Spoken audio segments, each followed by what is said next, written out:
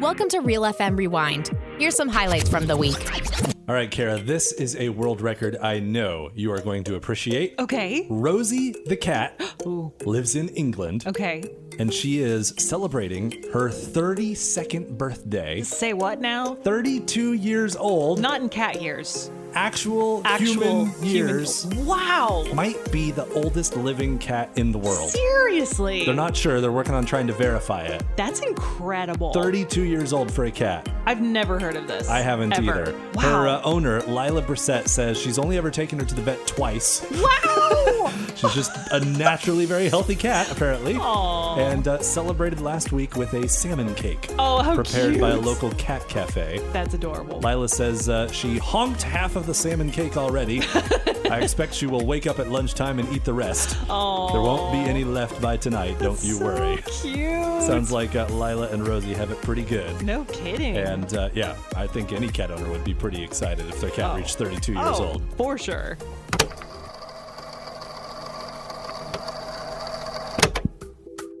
What do you think stand-up comedy looked like in the 1400s? Apparently, it doesn't look too different from the sense of comedy enjoyed by Britons today. You may know that British humor has its own flavor, described as, taking the frivolous seriously and the serious taken lightly.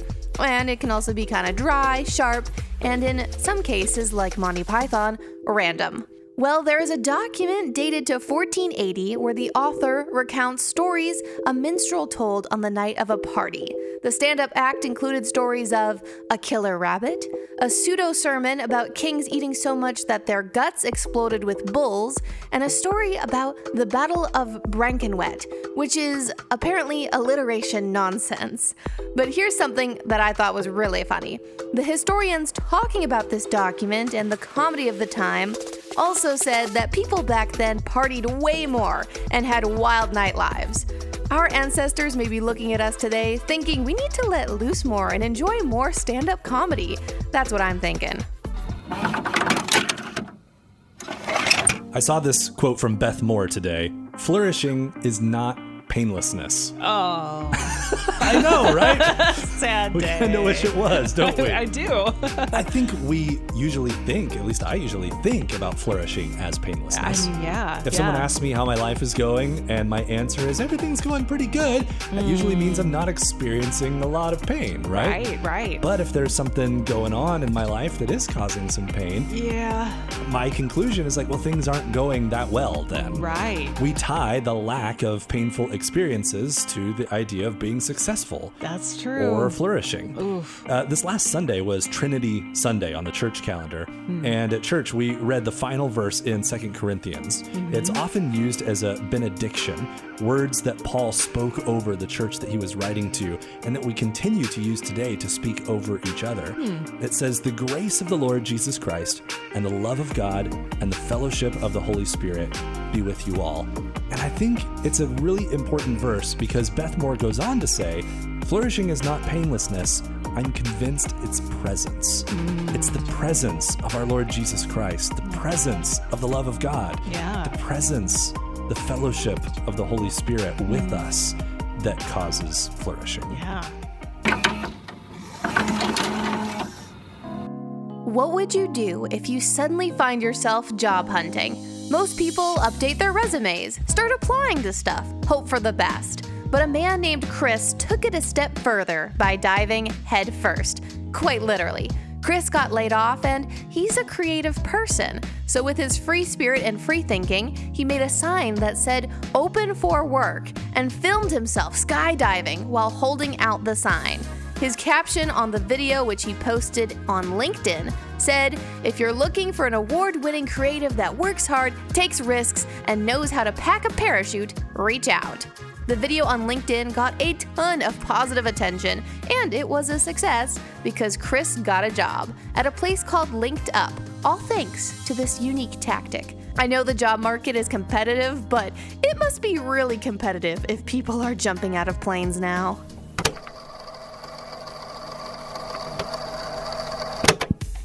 Anson, as a parent, are there times where you ask your child a question and you're not really sure you want to know the answer. Far too often. Yeah, you know exactly what I'm talking about, right? There's a viral TikTok going around of a mom and her 6-year-old daughter. They've just left the nail salon, and her mom thought she caught a glimpse of something sticking out of her daughter's pocket. Okay. And so she stops, turns on the camera wisely because she knows something hilarious. Something's going down. Yeah, something's about to happen. And she says, "Do you have a worm in your pocket?" And Kylie is the little girl's name. She stops, kind of looks at the camera for a minute and goes, "Yeah." What's it to you? I mean, yeah, like, obviously, why wouldn't I? And then she says, "Why do you have a worm in your pocket?" Kylie says, "I don't know." And she's like, "Well, take it out right now. Take it out of your pocket." So she reaches in there, digs around, and pulls it out. And it's still squirming around, surprisingly. Okay. And so she's like, "Do you want it?" She says to her mom. Her mom's like, "No, I don't want it. Throw it away." And then she's like, "Okay." So then they stand there for a second. Then her mom goes, "Do you have more in your pockets?" And she goes, "Yeah." Oh my goodness. She's like, "Well, take them out right now." She reaches in. She comes back with 2 handfuls. What? 2 handfuls full of squirmy worms. And she just kind of casually What was she doing? I believe her exact words were, I just like them. Okay, fair enough. I mean, obviously I'm going to carry them around in my pockets. I was talking to a friend the other day, and she shared how important her grades are. She felt like she needed to prove herself, and one of the best ways for her to do that was to physically show her good grades. Here, look, see, I am valuable, I am important, I am worthy, and I need acceptance because I have good grades. Hearing this broke my heart. For one, I could relate because I also took pride in my good grades in school, but not to the extent that she did. And it broke my heart because our identity, our value, is not in what we can do, like our grades. Plus, if you've been out of school for a while, you know that grades don't really matter outside the school setting. But how often do we put our identity and our value in those things that we think matter, and we desperately crave that love and acceptance? My friend needs love, and she seeks it through her grades. And when her grades falter, she thinks she's a failure and rejected as a result. I just want to convince her so badly that her value isn't in those things. And maybe you or someone you know needs to hear this message too. That our value is in God who made us in His image, and we don't have anything to prove to Him, just by virtue of being His child. We are loved, we are accepted, and we won't lose it. You will always be His. I know it's an easy thing to say and a much harder thing to believe, but maybe if I say it enough, it'll start to sink in. You are enough. You are loved. There was big news in the tech world today, Kara. Ooh, okay. Apple announced their big new fancy schmancy augmented reality headset today. Oh, boy. It's $3,500. Whoa. If you'd like to try this out for yourself. No, I'm good. But, I do think back to when other products have come out in the past that maybe we scoffed at or whatever. Well, And then years later, you're like, oh, well, now we all have them. So I don't know, maybe someday we'll all be walking around wearing, the equivalent of ski goggles on our faces. No. If that happens, remember this day, Remember this Kara. day. Remember, you said, I told you so.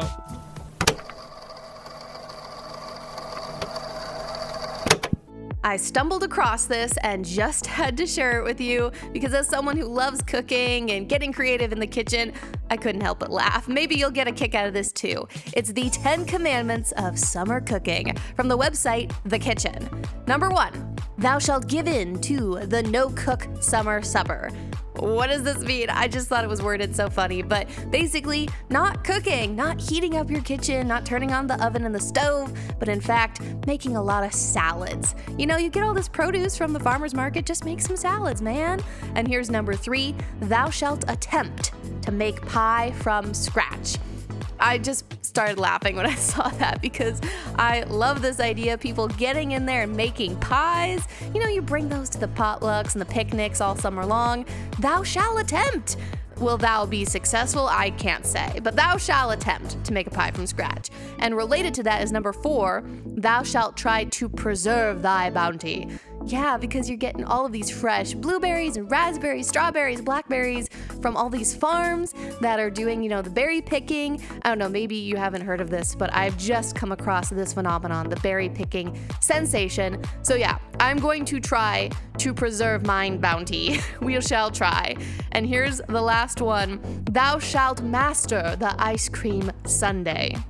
Yeah, I can get behind that. Thou shalt master.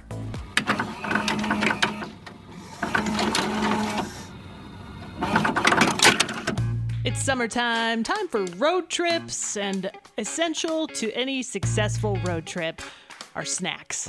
True. In my humble opinion. Absolutely correct. I remember as a kid, one of the snacks of choice for my oldest brother especially was Cheez-Its. Ooh. I feel like there was always a box of Cheez-Its around, Yeah. just like all over the place. And I mean, I'm not complaining. I love Cheez-Its too, but he was obsessed with Cheez-Its. They are a kid snack staple. Yes, absolutely. So if you are as obsessed with Cheez-Its as my older brother was, you might want to take a little road trip to the Cheez-Its gas station that is a real place in Joshua Tree, California. Okay. Where you can go, and there is an actual gas pump, you could call it, that literally fills your car full of Cheez-Its. Okay. But it's like bags of Cheez-Its. Yeah. It's not loose Cheez-Its, which is what I thought at first. That's what I was imagining I was too. like, Just wow, like a nozzle. just spray. Just put like straight into your mouth. Just, into your mouth. dump the Cheez-Its right. I mean, that's where they're yeah, headed. That's true. If you're really serious about it. Skip a step. I mean, yeah, maybe they need to create that one instead. It just takes out the middleman altogether.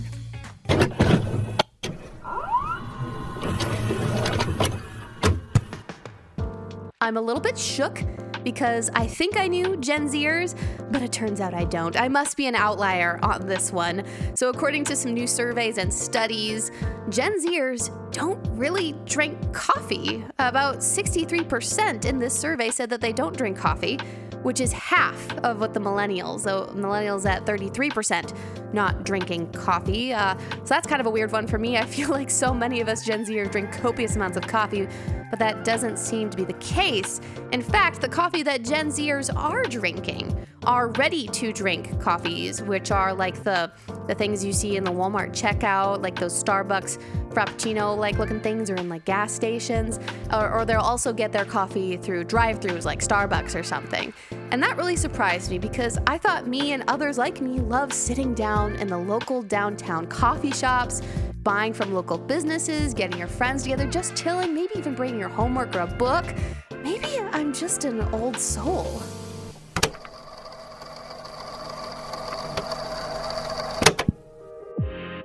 Thanks for listening to the Real FM Rewind. Make sure to check out all of our podcasts on the Real FM app or at Real.fm. And don't forget, be kind and rewind.